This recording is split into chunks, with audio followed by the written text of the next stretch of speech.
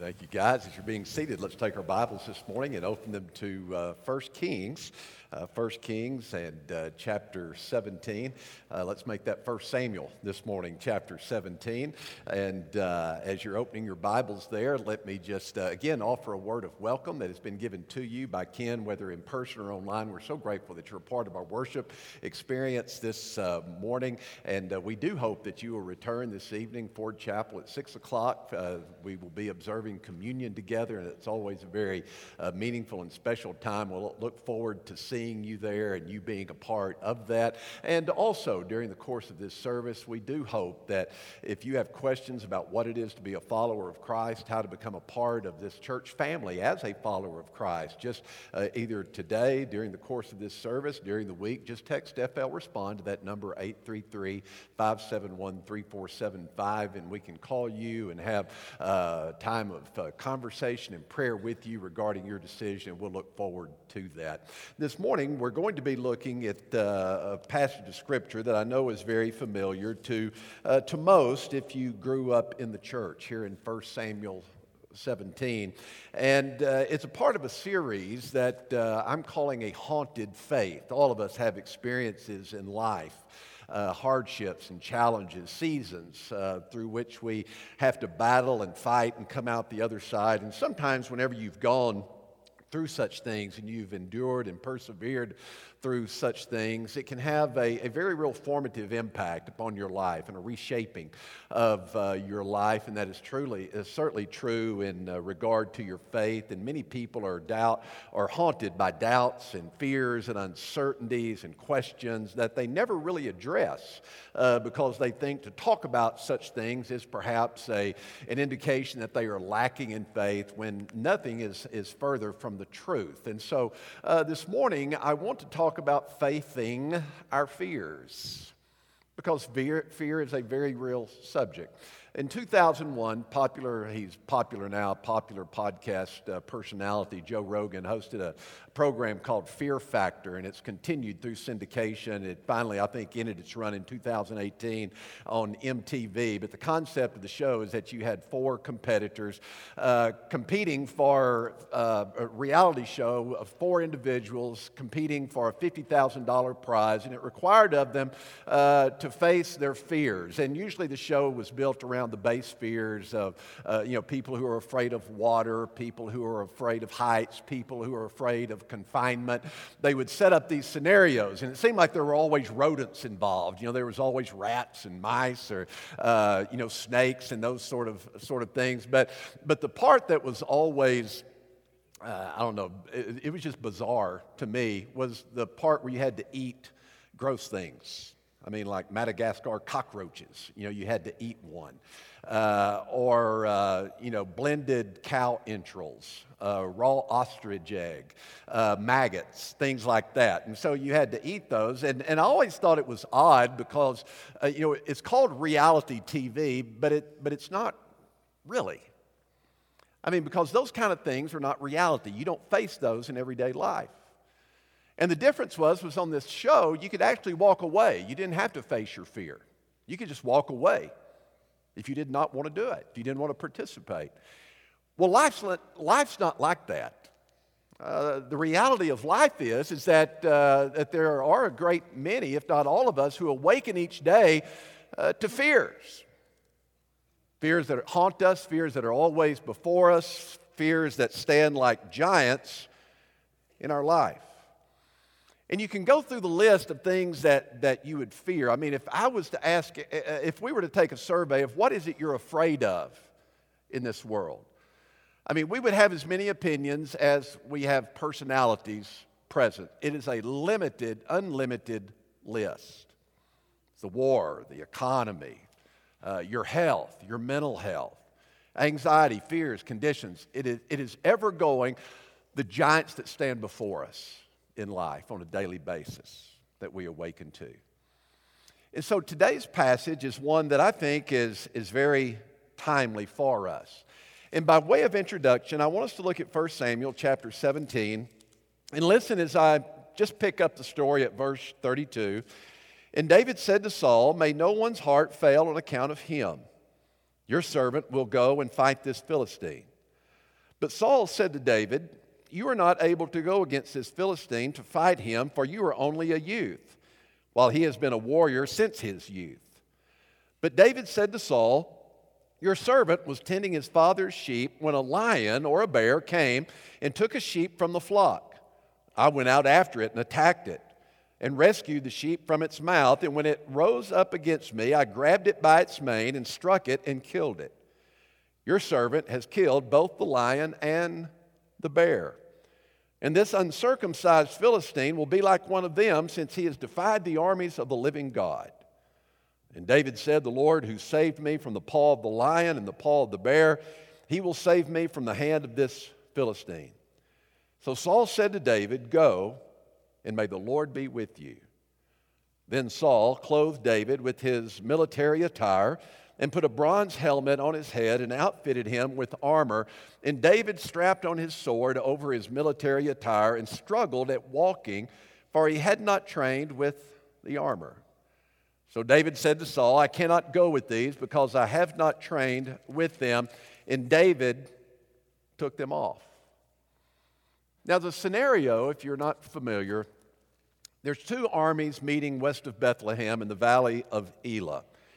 On the one side, you had the army of the Philistines, and then on the other side, you had the armies of Saul, the armies of Israel. And Goliath, this giant of a man, 6 cubits in a span, about 9.5 feet tall. Goliath steps forth, and he's wearing this brass helmet. He's wearing a suit of chainmail armor, and depending upon whether you use the Babylonian scales or the Syrian scales, this chainmail armor weighed anywhere from 90 pounds to 240 pounds.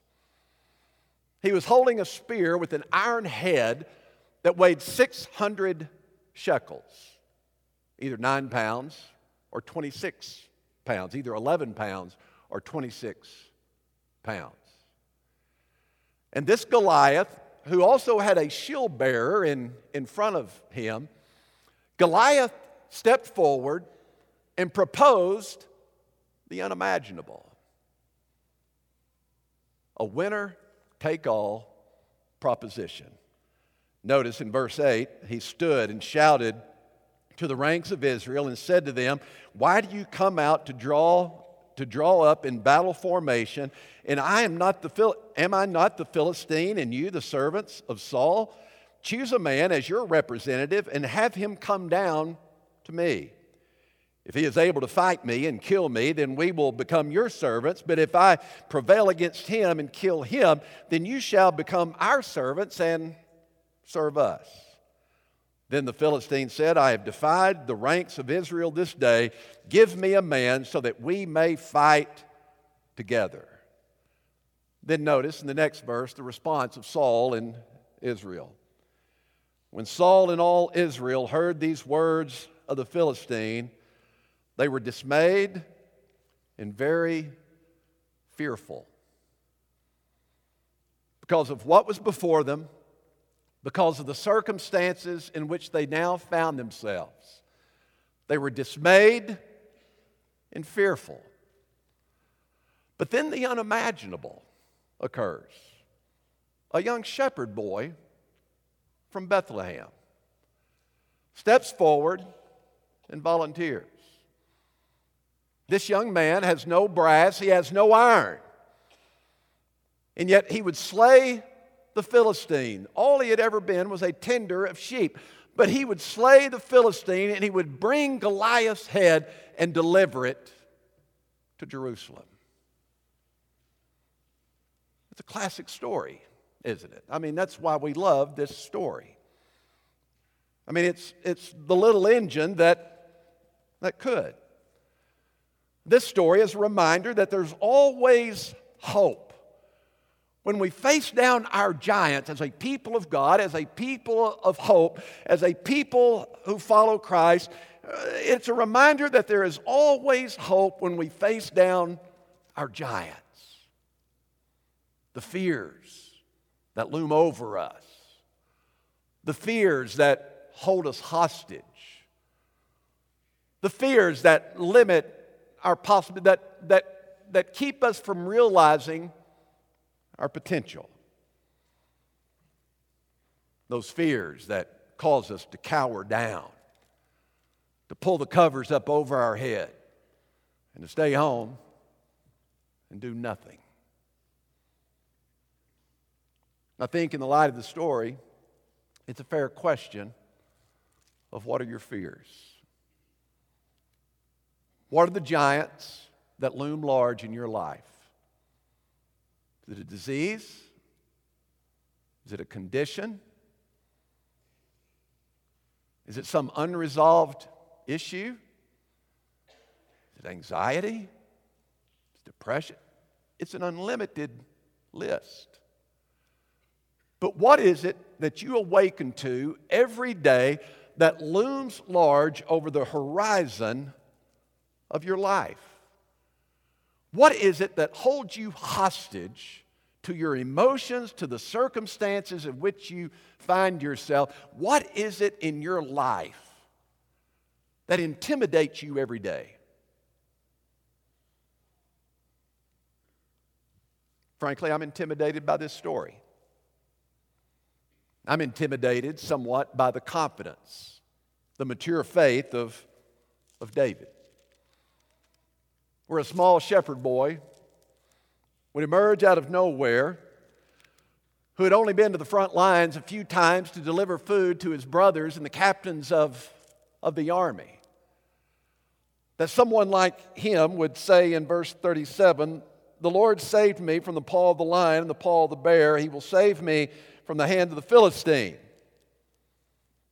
And then to declare in verse 45, "You come to me," he's saying this to Goliath, "you come to me with a sword, a spear, and a saber, but I come to you in the name of the Lord of armies, the God of the armies of Israel, whom you have defied." I'm a bit intimidated by that kind of confidence and that kind of mature showing of faith in someone that young. Now, what you and I have to battle in the reading of this story, we cannot allow it to degenerate into some kind of moralistic illustration of good overcoming evil, of how the weak overcome the strong. There is much more to it than that. Because there are very real lessons that we learn from David, that we learn about faith. David offers to us a perspective, an understanding, and an outlook, and an exercising of faith that you and I are called to grasp in our own life. And in trying to grasp this kind of faith that is displayed by David, and the lesson that we can draw from him regarding faith, one of the things is that what I would have us to understand is that faith is an enabling reality. You see, the faith that David is showing now in the face of this giant, this circumstance, David, the faith that he exercises emerges from an understanding and a view of faith that sees it as an enabling reality. It enables him to face the circumstances, whatever they are and however big they are. Here again, his words in verse 37. And David said, "The Lord saved me from the paw of the lion. The Lord who saved me from the paw of the lion and the paw of the bear, he will save me from the hand of the Philistine." So notice what faith doesn't do. Faith does not eliminate his fear. Faith does not eliminate the circumstance in which he finds himself. But the faith that David now chooses to exercise in his life, in this moment, in this circumstance, it enables him to engage. It enables him to face his fear. And this is something that is prevalent. Did you know when polling agencies, this is pre-COVID and post-COVID, and I never know how accurate their data is. All of that is driven by the size of their data group, their sample group, how many people are surveyed. But every major polling agency in this country, before COVID, pre-COVID, and post-COVID, When they do these polls and they interview individuals and they ask the question, what is the prevailing emotion that you live with every day? Overwhelmingly, the response is fear. Fears that are unknown, fears that are complex, fears that are beyond explanation, that are unexplainable, that are unseen. But the prevailing motion of the day in most people's lives is this: fear. It seems to be the nature of life. It seems to be woven into the DNA of humanity, this kind of prevailing fear. There's a legend in India, a story about a mouse who lived with terrifying fear of cats. I guess that's what mice do. They live in fear of cats. But one day this magician comes along and realizes that this mouse is living in fear of cats, and he says, I will turn you into the very thing that you fear, and you will no longer fear. Turns the mouse into a cat, and no longer does he have any fear. What a great relief. And then he comes across a dog. And now he is terrified of dogs. And the magician comes along and now changes the cat into a dog, the thing that he feared most. And no longer is he afraid. But then the dog comes across a tiger. And he fears the tiger. Fears the tiger. He's turned into a tiger now. The magician turns him into a tiger. And he's delivered from all fear. No longer is he terrified. And then he meets a hunter. And he is terrified once again. But this time, the magician refuses to change him. He says, even though you look like a tiger on the outside, you still have the heart of a mouse. That sounds pretty familiar, doesn't it? I mean, on the outside, we hold forth that we've got our act together, don't we? I mean, we've got bravado. We've put on masks so that no one will ever know that we live in fear of certain things. Or we buy into the bill of goods that the world is trying to sell us, that if you want to rule the world, if you want to be on top of the world, if you don't want to be afraid, listen, you chase after and you acquire what the world has to offer you. You get enough power, you won't live in fear. You gather enough possessions, wealth, acquire enough wealth, you'll never have fear. Be popular enough, you won't worry about or be fearful about anything. Ask Stalin how well power. If he was able to speak, you could ask Stalin, how much did your power help you in the elimination of fear? His biographer said, none at all. Stalin was at one time, as the premier of the Soviet Union, Soviet Russia, one of the most powerful men in the world, and yet he lived daily with this overwhelming, preoccupying fear of being assassinated. In his palace, he never slept in the same bedroom 2 nights in a row. He was always alternating between the 7 bedrooms of the palace so that any would-be assassin would never know where he was. When Stalin traveled from the palace, he always had 5 limousines, chauffeur-driven limousines, and it was never known in which limousine Stalin could be found. His biographer said that there was one servant, a servant in the palace, whose sole job, is all he did, whose sole job was to guard the tea bags of the premier, to make sure no one ever had access to them so they might put poison in his tea. At the height of power, He lived in terror. What about wealth? Material possessions. Maybe that would help us to overcome our fear. Ask Howard Hughes how well that worked for him. Billions and billions of dollars.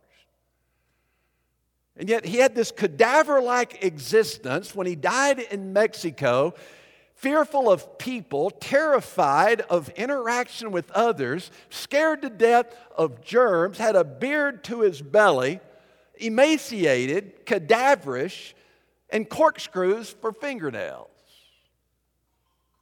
Billions of dollars. Terrified in life. What about popularity?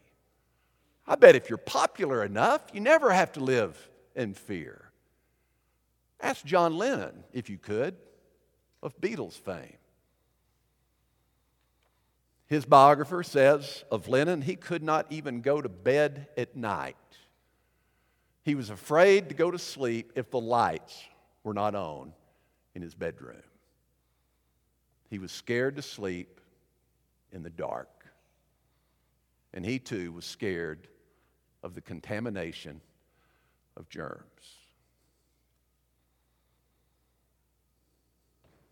Popularity, power, prosperity, all of those things that the world promises make you look strong on the outside, but there is still this latent fear that lies beneath. And even though these three personalities had power, even though they had popularity, even though they had great wealth,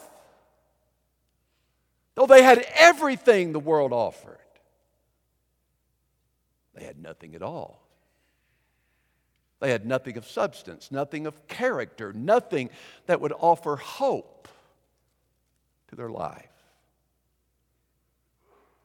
And yet, for the person of faith, it enables you in any circumstance, like David perhaps, to hear the word of the Lord saying and whispering at all times and in all circumstances, "Fear not, for I am with you." Whatever giant you face, fear not, for I am with you.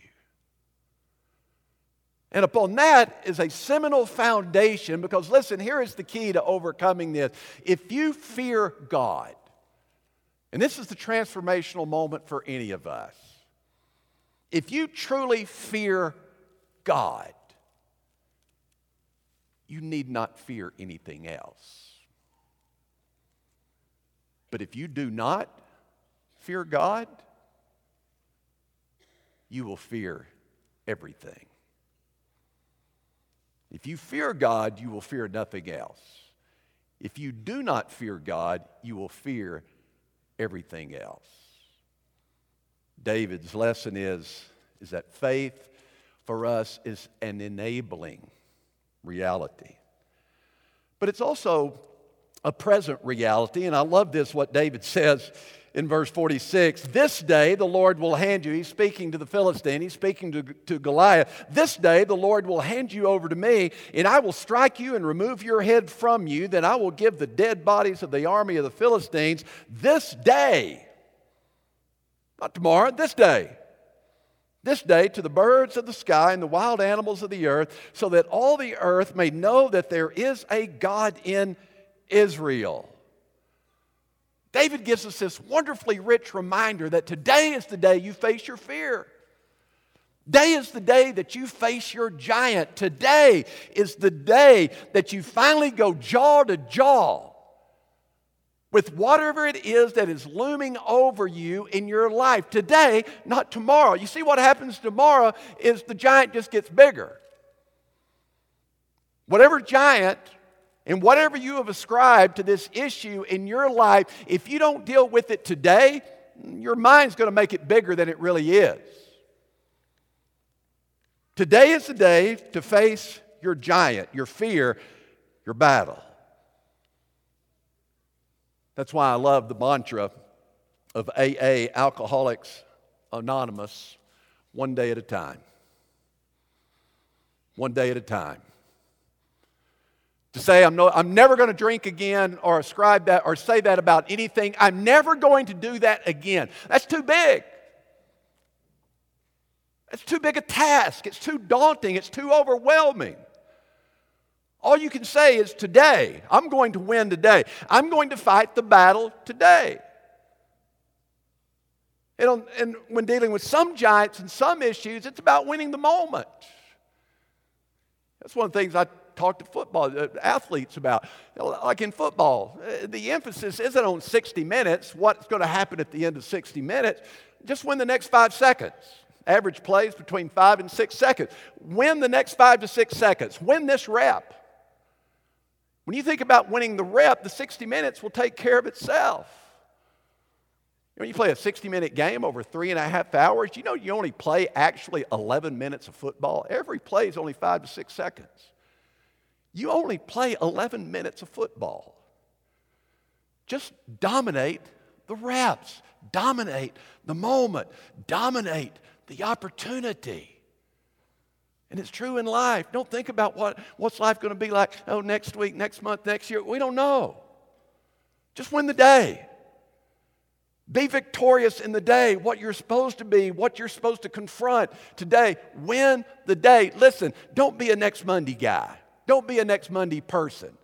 Don't be a first of the month guy. I'm going to start that the first of the month. I'm going to start that next Monday. I'm going to wait till January 1.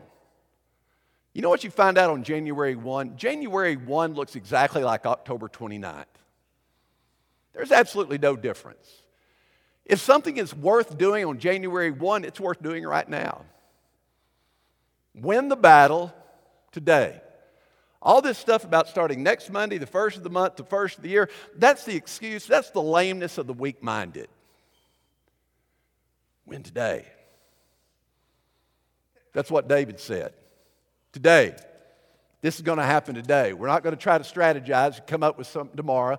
This is going to happen today. And that's the attitude of Jesus. Over in the Sermon on the Mount, Jesus was about winning the day. And he gives this wonderful discourse, which I will not read in full. But if you go to Matthew chapter 6 and verse 25, there's this extensive teaching that Jesus offers about staying in the day. Quit worrying about the future, the things that will happen in the future. Look at how God provides for the birds of the air, the lilies of the field. Their day-to-day existence, they're focused on the day. And so do not worry, he says in conclusion, so do not worry about tomorrow, for tomorrow will worry about itself. Each day has enough trouble of its own. Just win the day. And that's what faith offers you. Faith is a present tense reality in your life right now that will help you to win and to dominate over the giants in your life today. You know, I've always had a theory regarding our primary reason for doubting God's provision on a daily basis. And the reason I have it as a theory is because I see it in my own life. This theory as to why we don't really trust God with the day is because it's the result of our own duplicity. We know that we're withholding from God, that we're kind of hedging our bets a little bit, holding on from God, those things that belong to Him. And because we are withholding from God, we speculate He's holding out on us. But He's not. And David found that faith is a present tense reality. But there's a final thing. Faith is an empowered reality. Verse 38, then Saul clothed David with his military attire and put a bronze helmet on his head and outfitted him with armor. And David strapped on his sword over his military attire and struggled at walking, for he had not trained with the armor. So David said to Saul, I cannot go out with these because I have not trained with them. And so David took them off. Then he took his staff in his hand and chose for himself 5 smooth stones from the brook and put them in the shepherd's bag, which he had, that is, in his shepherd's pouch, and his sling was in his hand, and he approached the Philistine. Saul's trying to dress him up in all the armor, but what David decided was, you know what? I'm just going to go with what God has provided. I'm going to go with what I have. I'm going to go with what God has provided, and I'm going to trust in His power. I believe there's power in the name of God. There's power in what God desires through His people as we avail ourselves to Him. Now, when you read this story, I hope that when you read, this is the way I read, I imagine it unfolding in my mind, what this looks like in picture form. And can you imagine how ludicrous this must have looked to Goliath from his perspective? I mean, to see this young boy coming towards him with a slingshot and a pouch and a staff. I mean, from his perspective, this looks like a catamaran approaching a carrier, aircraft carrier. In fact, Goliath's even offended by this. So the Philistine, verse 43, said to David, "Am I a dog that you come to me with sticks?" And the Philistine cursed David by his gods. And David's response is telling in verse 45, "But David said to the Philistine, you come to me with a sword, a spear, and a saber, but I come to you." Here's David. David has a sense of being empowered because of his faith. "But I come to you in the name of the Lord of armies, the God of the armies of Israel, whom you defied."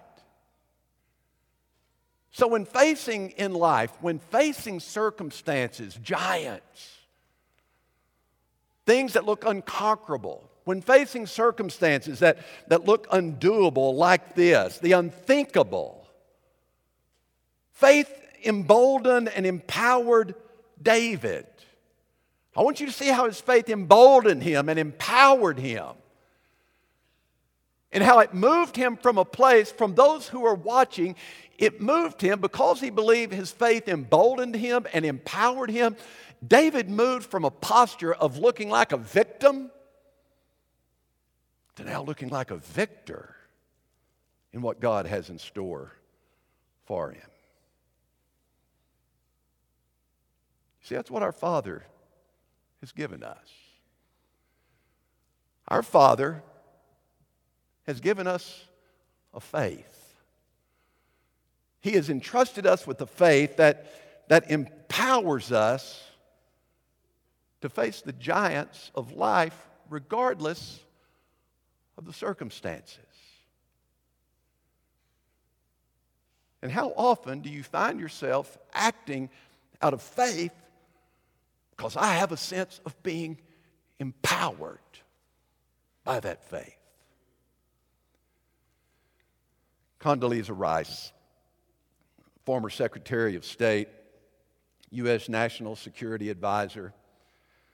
I think she's now part of an ownership group for the Denver Broncos, highly successful. Very learned, educated, PhD.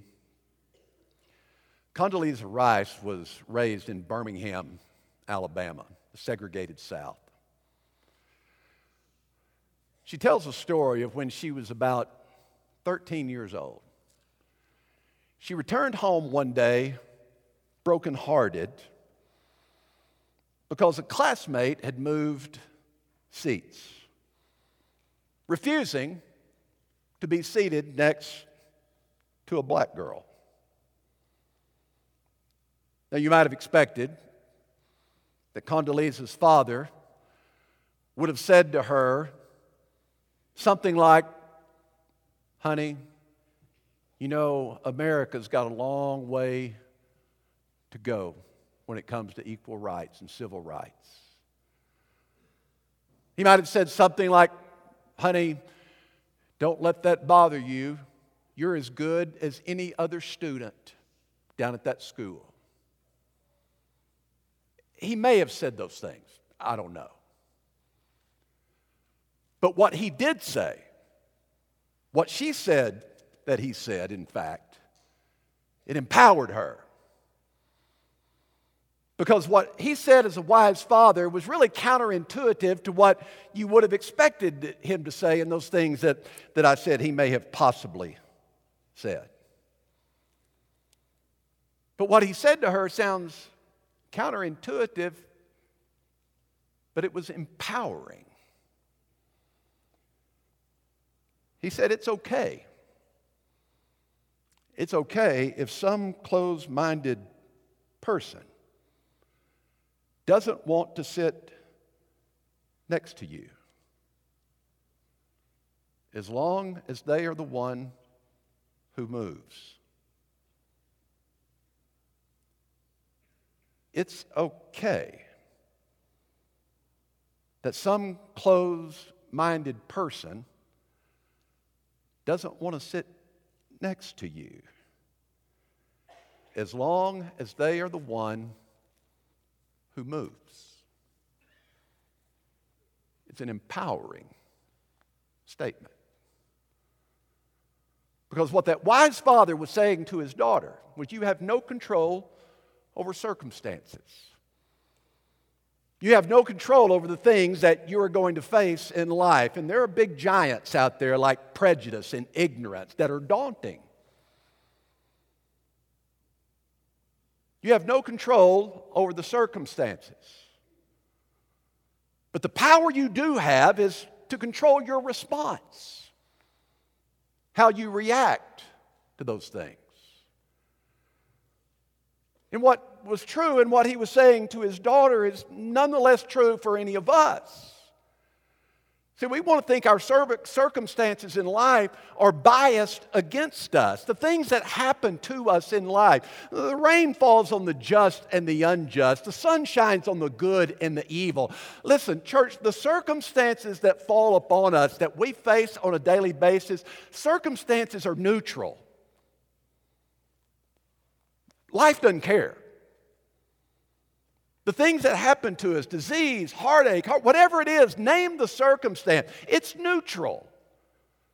It doesn't say, I'm going to get Bobby. Circumstances do not come against you, identifying you by name, saying, I'm going to get them, I'm prejudiced against them. Circumstances are neutral in life. We have no control over them. But what we do control is the response that we make in the face of those circumstances. In the 3 pounds of gray matter that God has given you called a brain, in the span of 6 inches between your ears, it is you that makes the choices and the determinations of how you're going to respond to anything that happens in life. And David chose to respond in faith, and the expectation is that we as followers of Christ, that we will respond in faith, and that we will respond in a way that is appropriate and fitting to the one that has called us and is fashioning us into his likeness. But for some of you, that means that, like David, you will need to take off the armor that you're trying to wear that doesn't fit. The bravado, the appearance of having it together, the mask of success, and instead experiencing and applying a faith that is a present reality, that is an enabling reality, and one that is an empowering reality. That is how you faith your fears. Let's pray together. Our Father, in a world that is dismayed and fearful, might we be an abiding presence of hope. Might we reflect in the testimony of our faith a living hope, a faith that believes and trusts in God, knowing that wisdom, that the fear of the Lord is the beginning of wisdom. And Father, we pray that that wisdom might be reflected in our lives, that we might bring hope and light to the world, that we might be the light of Christ in a world that is dark, that is so afraid, and that we might be a presence of good cheer. In Jesus' name I pray, amen.